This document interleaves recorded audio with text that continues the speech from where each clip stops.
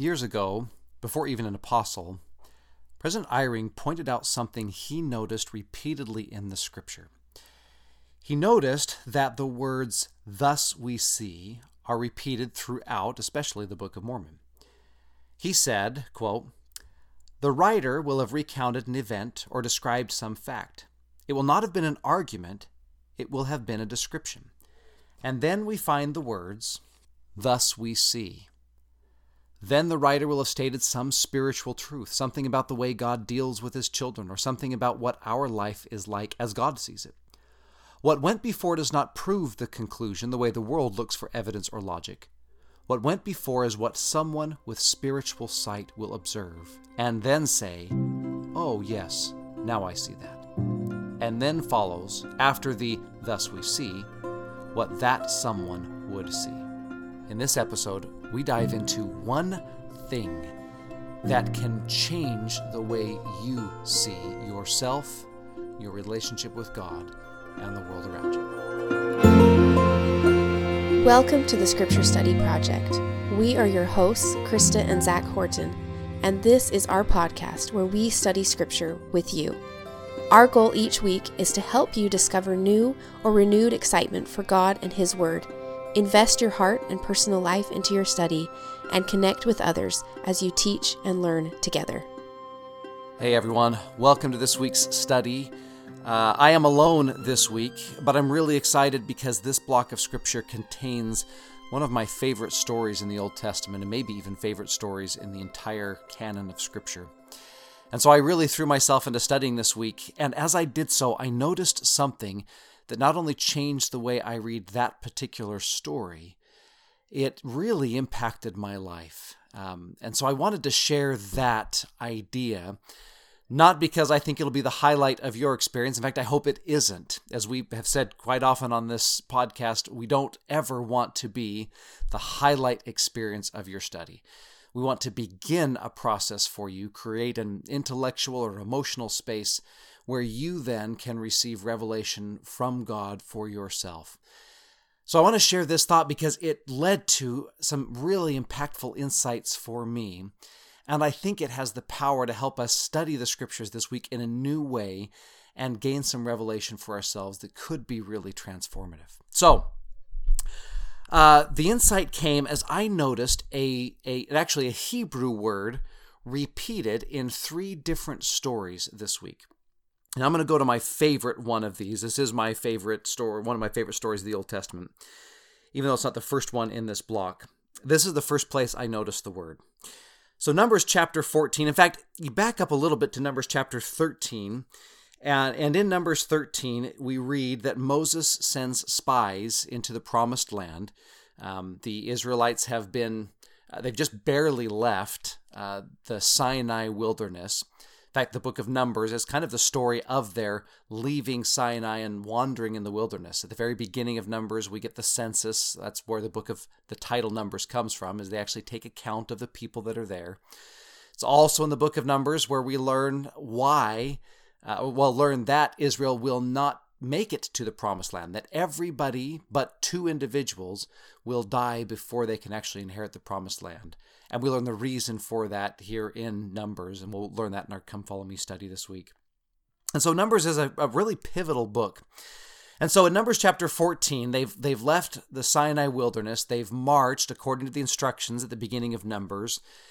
And now they're in a place where Moses can send spies into the promised land, into Canaan, to see what the land looks like and what it's going to take for them to possess the land. And so he chooses one person from each of the 12 tribes. In verse 16, we get a name that we recognize, Hoshea, or his name is changed to Jehoshua, or Joshua, who will, of course, be the prophet after Moses and will lead the Israelites actually into the promised land. So Joshua is one of those that will make it into the promised land. And then the other person that is of note is Caleb, from the tribe of Judah. Now these 12 spies go out into the promised land, and then they come back. 10 of the spies give this report. This is chapter 13, verse 27. And they told him and said, "We came unto the land whither thou sentest us, and surely it floweth with milk and honey, and this is the fruit of it. Nevertheless, the people be strong that dwell in the land, and the cities are walled and very great. And moreover, we saw the children of Anak there. The Amalekites dwell in the land of the south, and the Hittites, and the Jebusites, and the Amorites dwell in the mountains, and the Canaanites dwell by the sea and by the coast of Jordan. Now, this isn't just them being afraid. Remember, this is the land that has been promised to them. And so they are essentially coming back and saying to Moses, we know that this is the land that's been promised to us, but there's no way that we can achieve it. And they start to spread that fear and that doubt to others. Caleb and Joshua give a very different report, and we'll get that in a second. But what I noticed is in verse 24 of chapter 14, the Lord uses a phrase to describe Caleb that has always caught my attention, but this time I actually dug into the Hebrew words to understand a little bit better what the Lord was saying. So, verse 24, my servant Caleb, because he had another spirit with him, and hath followed me fully, him will I bring into the land wherein he dwelt, and his seed shall possess it. Now that phrase, another spirit, I've always liked, but I looked at the Hebrew word for spirit, and this is what excited me, because the word that's translated as spirit, I have seen throughout in fact, I've been deliberately tracking it throughout the Old Testament. And the word is ruah. That word, translated as spirit here in verse 24, shows up in many other places. Just to give you a few samples. Genesis chapter 1, verse 2, at the very beginning of the book. The earth was without form and void, and darkness was upon the face of the deep, and the Spirit of God moved upon the face of the waters. That word spirit is the same Hebrew word. A couple of chapters later, when we're talking about Noah in the ark, and it says that Noah brought into the ark everything that had in it the breath of life, the word that's translated as breath is that same Hebrew word, ruah. It's sometimes translated as wind. In one of my favorite scriptures in the Old Testament, Ezekiel chapter 37, verse 5, when Ezekiel sees his vision of the dry valley and the dead bones that represent the scattered and the dilapidated Israel, he asks the question, can these bones live? And the Lord answers in verse 5, thus saith the Lord God unto these bones, behold, I will cause breath to enter into you, and you shall live. And that word breath is the same Hebrew word ruah. So, to come back to Caleb, Caleb has something given to him by God and acquired or retained through his faithfulness. Some spirit, some breath, some wind inside of him that makes him different. He sees things different. He talks about things different. He is different. And what I want to look at this week is that spirit, that breath inside of us and what it makes us think or feel or want to do. Now, there's the first story where that word shows up. There's two other stories, and we'll get to those in just a minute. But as you think about this for yourself, the question you might ask is simply, do I have this Spirit of God in me? How can I more fully receive it or be aware of it in my life? And what does that spirit or that breath move me to think, feel, do, or become? Those are some questions that you can ask yourself and answer this week. What I want to do is maybe help us understand when we might have that Spirit with us. Whether these are ways to recognize when the Spirit, when the Holy Ghost proper is speaking to you or directing you, or whether it's a way to recognize whether or not your spirit is in alignment with the Spirit and the will of God. I want to point out a couple of things in these other stories that help us to see when we have ruah in us. So, story number 1. Going back to Numbers chapter 11, one of the other places where this word is used is when Moses calls 70 men to assist him in governing and leading the camp of Israel.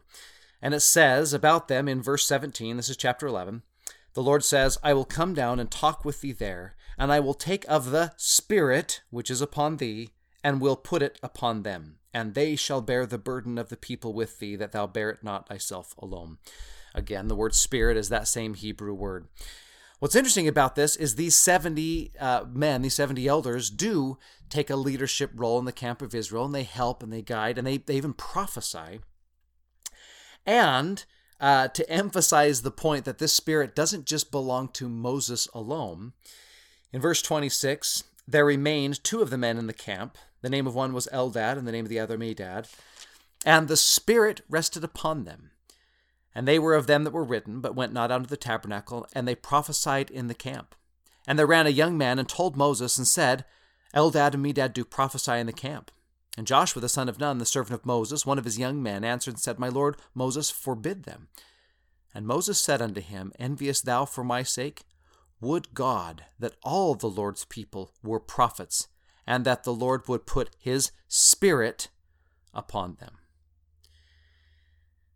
I love Moses' response to this. I love that Moses' desire is that all people would have the same Spirit that moves him to prophesy, testify, and lead in the name of God. Now, of course, there is a wonderfully balancing story to that in chapter 12, lest we all run off and say, great, God wants all of us to be prophets, we don't need prophets anymore. In the very next chapter, there's that account where Miriam and Aaron critique Moses. The Lord is very clear that he does, even though he wants all of us to have the Spirit inside of us, he does have a prophet among us. In verse 6, he says, If there's a prophet, I will make myself known unto him in vision, and will speak unto him in dream. Essentially identifying that there is a chosen prophet to have keys and stewardship over the group. And so saying that the Lord wants us all to have this Spirit, this prophetic ability, is not the same as saying the Lord wants us all to lead the church. But it is saying that the Lord is extremely liberal and wants to be liberal with this Spirit. And so 2 things I pull from this story that can help us identify if we have this Spirit in us. First of all, these 70 elders receive this Spirit by ordination. They participate in, they're ordained by Moses to be a specific assignment or specific calling, we might say, in the camp of Israel. We know that ordinances and ordinations carry with them spiritual power. In fact, we know a specific ordinance, the confirmation ordinance giving the gift of the Holy Ghost, gives someone the gift of the Holy Ghost, the constant companionship of the Holy Ghost, which could very well be this Spirit that we're talking about. And so one way to know if you have this Spirit in you is, have you received ordinances, specifically the ordinance of receiving the gift of the Holy Ghost, that entitles you to have that constant Spirit with you to guide and direct you. In Doctrine and Covenants, section 84, verse 20, there's a very famous line that says, In the ordinances of the priesthood is the power of godliness manifest. We get this wrong a lot. We often emphasize that priesthood officers administer priesthood ordinances, which is true in most cases. Of course, we know that in the temple, women administer priesthood ordinances in the temple. But we often point to the power or the authority to administer an ordinance. However, that verse in Doctrine and Covenants, and this experience here, shows that the power comes to those who receive priesthood ordinances. Case in point, when Joseph Smith and Oliver Cowdery go to the Susquehanna River to baptize each other, if you look carefully at the end of Joseph Smith history, Joseph baptizes Oliver, and then Oliver receives the Spirit and prophesies. Not because Oliver just performed an ordinance, but because Oliver just received an ordinance. And then Oliver baptizes Joseph, and Joseph receives the Spirit and prophesies. Again, not because he just performed an ordinance, but because he received an ordinance. So again, one way to know that you have this Spirit in you is, have you been the recipient of ordinances that promise you spiritual power and connection to God? If so, then you have at least some portion of that ruah in your life. The second thing I notice from this story is association with others that have that Spirit can help you to acquire it or grow it more. So if you are spending your time with people who have in them the Spirit of God, you can't help but feel at least a portion of that and feel your connection to that Spirit grow. The reason why I'm doing this episode alone is I have spent this last week at a convention for seminary and institute teachers in my area out here in the North America Northeast.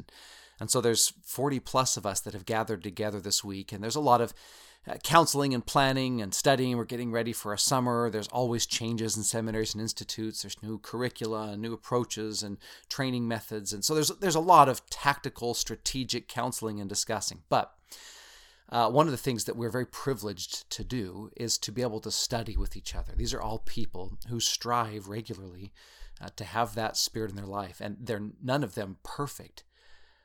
But if I can be just completely personal and open, the highlight experience for me from this last week was being around people who consistently strive to have spiritual direction in their lives. It rubs off as an understatement. It deeply affects me.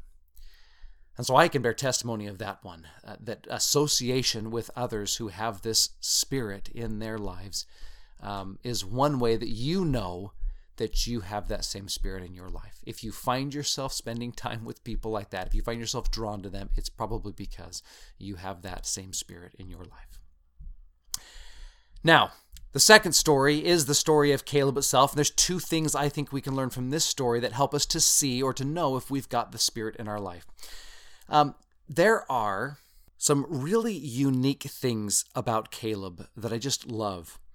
So in chapter 13, I read the report that the 10 spies give, the one where they talk about how horrible things are going to be. But then I love what Caleb does in verse 30. And Caleb stilled the people before Moses and said, "Let us go up at once and possess it, for we are able to overcome it."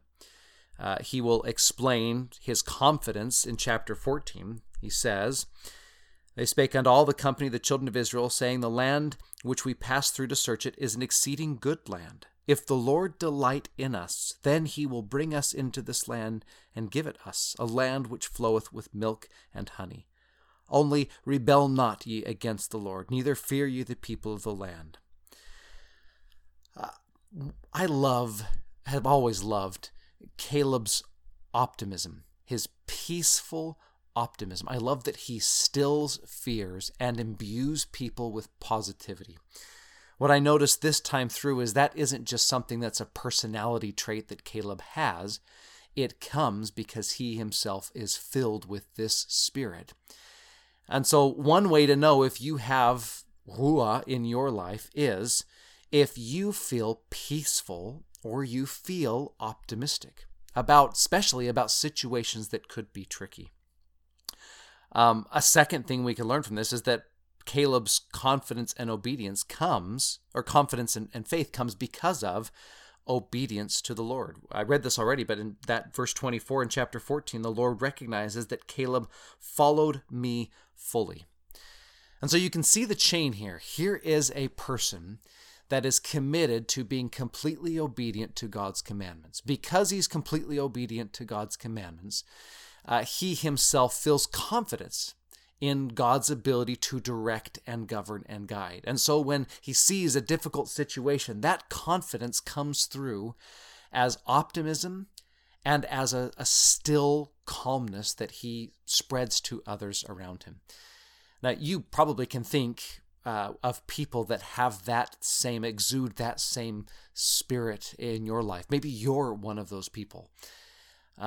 I think that's a great way to recognize that Spirit that can be inside someone. Maybe this is a soapbox for me, but I'm constantly troubled, maybe is too strong of a word, but I have a hard time with pessimism.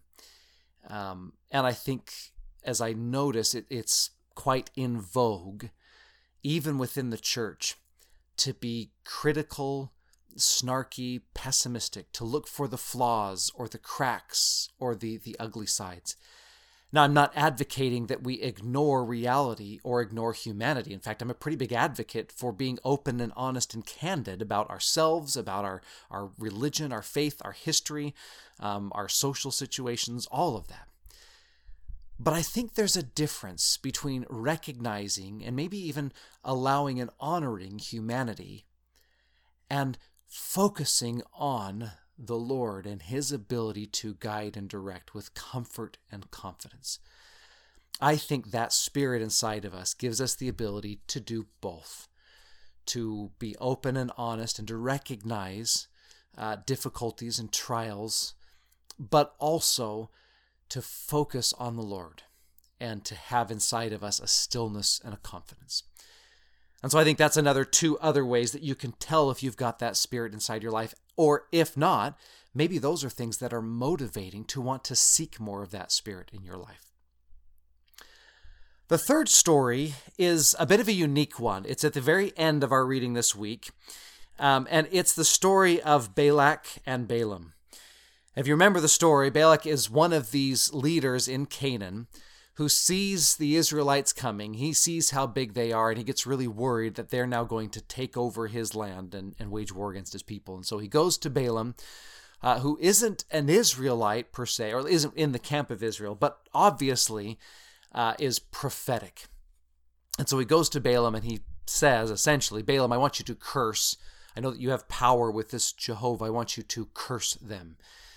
And Balak has this very interesting experience where at first he says he's not going to go. Then he says he will go. And because he says he will go, an angel of the Lord stands in the way of him. His donkey or his horse stops and throws him off. And Balak hits his donkey, and the donkey's mouth is opened and talks to him. And finally he's able to see the angel in the way. And so he ends up going to Balak, and instead of cursing Israel, he blesses Israel. In fact, he does it 3 times in a row. It's a really interesting story to read, and there's a lot of things that we can pull from it, a lot of wrestling and grappling to have with it. But at least one thing becomes really clear. At the very end of the story, Balaam does something different. At the very beginning, when the messengers from Balak come to him and say, please come with us, he goes to the Lord and he says, should I go? And the Lord says, no. And so Balaam goes back to the messengers and says, I have been forbidden to go. The messengers go back to Balak and say, Balaam's not going to come. And Balak says, go back. Tell him that if he comes, I'll give him honor, I'll give him glory, I'll give him whatever he wants. Go back and try and persuade him. And so the messengers go back to Balaam again. And this time, very similar to the Martin Harris manuscript pages experience, Balaam goes against what the original commandment was from the Lord. Well, here in chapter 24, Balaam does something different. It says, when Balaam saw that it pleased the Lord to bless Israel, he went not, as at other times, to seek for enchantments, but he set his face toward the wilderness. And Balaam lifted up his eyes, and he saw Israel abiding in his tents according to their tribes, and the Spirit of God came upon him.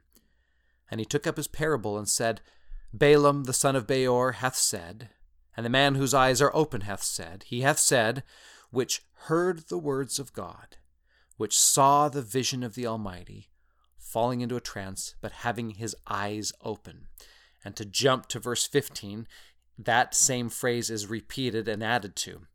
He took up his parable and said, Balaam the son of Beor hath said, the man whose eyes are open hath said, he hath said, which heard the words of God, and knew the knowledge of the Most High, which saw the vision of the Almighty. What intrigued me was that earlier in the story, Balaam has trouble with his spiritual eyesight. An angel stands in the way, barring him from going, and he can't see it. Now he has been through enough experiences and has been now filled with this Spirit of God, this Ruah, to where not only is he now obedient to the original commandment the Lord gave him, but he can hear clearly what the Lord is saying. He can see the vision of the Almighty, which I take to read, he can see what God sees. He now perceives the situation the way that God perceives the situation. And he has the knowledge of the Most High. He knows what God knows, at least in this instance. In other words, what has happened is that Balak now has God's perspective. He hears and sees and knows what in this situation the Lord sees, hears, and knows. And because of that, he's empowered. As I read that, I was reminded of the story of Nephi, the son of Helaman, in the book of Helaman, in the Book of Mormon. If you remember, Nephi is given the sealing power, which he uses to cause drought and then to release that drought. Essentially, God says to him, I will give you my power. Whatever you say will happen. But the reason why God can give him that power is because of this. This is verse 5. And now because thou hast done this, meaning been obedient to what I've asked you to do, with such unwearyingness, behold, I will bless thee forever, and I will make thee mighty in word and in deed, in faith and in works. Yea, even that all things shall be done unto thee according to thy word, for thou shalt not ask that which is contrary to my will. In other words, Nephi has in him the spirit that Balak has now received that allows him to see things, talk about things, view things, and know things the way God sees, thinks, talks about, and knows things. I've been thinking a lot about prayer over the past, couple of years, but especially this past week, I've been studying it pretty intently. And a colleague of mine mentioned something as we were talking about prayer. He taught me the difference between petitionary prayer and conspiratorial prayer. Petitionary prayer is the one we're most often used to. It's the prayer where we say, Dear Heavenly Father, please this, please that, please that. We're asking God to give us something. There is nothing wrong with that. We're commanded to ask God things. So that's not bad. But is different from conspiratorial prayer. Now, conspire has a negative connotation, but it shouldn't, because the Latin just means to breathe together, which I like in light of our context here with ruah being translated as breathe sometimes. And what it means, a conspiratorial prayer, is one where instead of peppering God with requests, we seek to understand His will, and then instead of asking Him to do something, we ask Him to tell us to do something. We are conspiring with God. This is the prayer where you say, not, Dear Heavenly Father, give me this or this or this. It's the prayer where you say, Father, thy will be done. Help me know what you would have me do. I feel like I should do this. Is that what you want me to do? Please teach me, guide me, open my eyes or open my heart, prompt me, remind me. Things that you're asking the Lord to guide your actions so that you can fulfill what He wants done rather than the other way around. To me, in order to have conspiratorial prayer with God, you have to have that spirit that Balaam now has. Whether it's through scripture study, through prayer, through prophetic leaders and teachings, you have to understand the way that God sees things and feels things and understands things so that when we come before Him in prayer, we know what His will is and we can align our will with His. So, how do you know if you have that spirit inside of you? Well, one, it comes from doing what God says, and two, you begin to hear, see, and know things the way that God does. Now, that's a lot of ideas, a lot of ways to recognize, and it's only a few ways to recognize if you have this spirit inside of you. But to the degree that we do, we are then able to do what Balaam does in the very next verse in Numbers 24. He says this, I shall see him, meaning the Almighty, but not now. I shall behold him, but not nigh. There shall come a star out of Jacob, and a scepter shall rise out of Israel.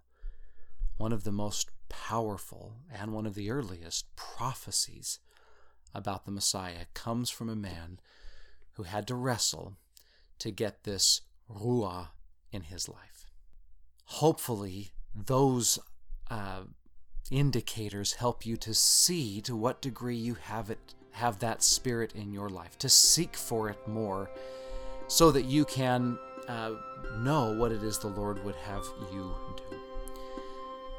Thank you so much for studying with me this week. Hopefully these ideas begin a great study for you, and we'll see you next episode.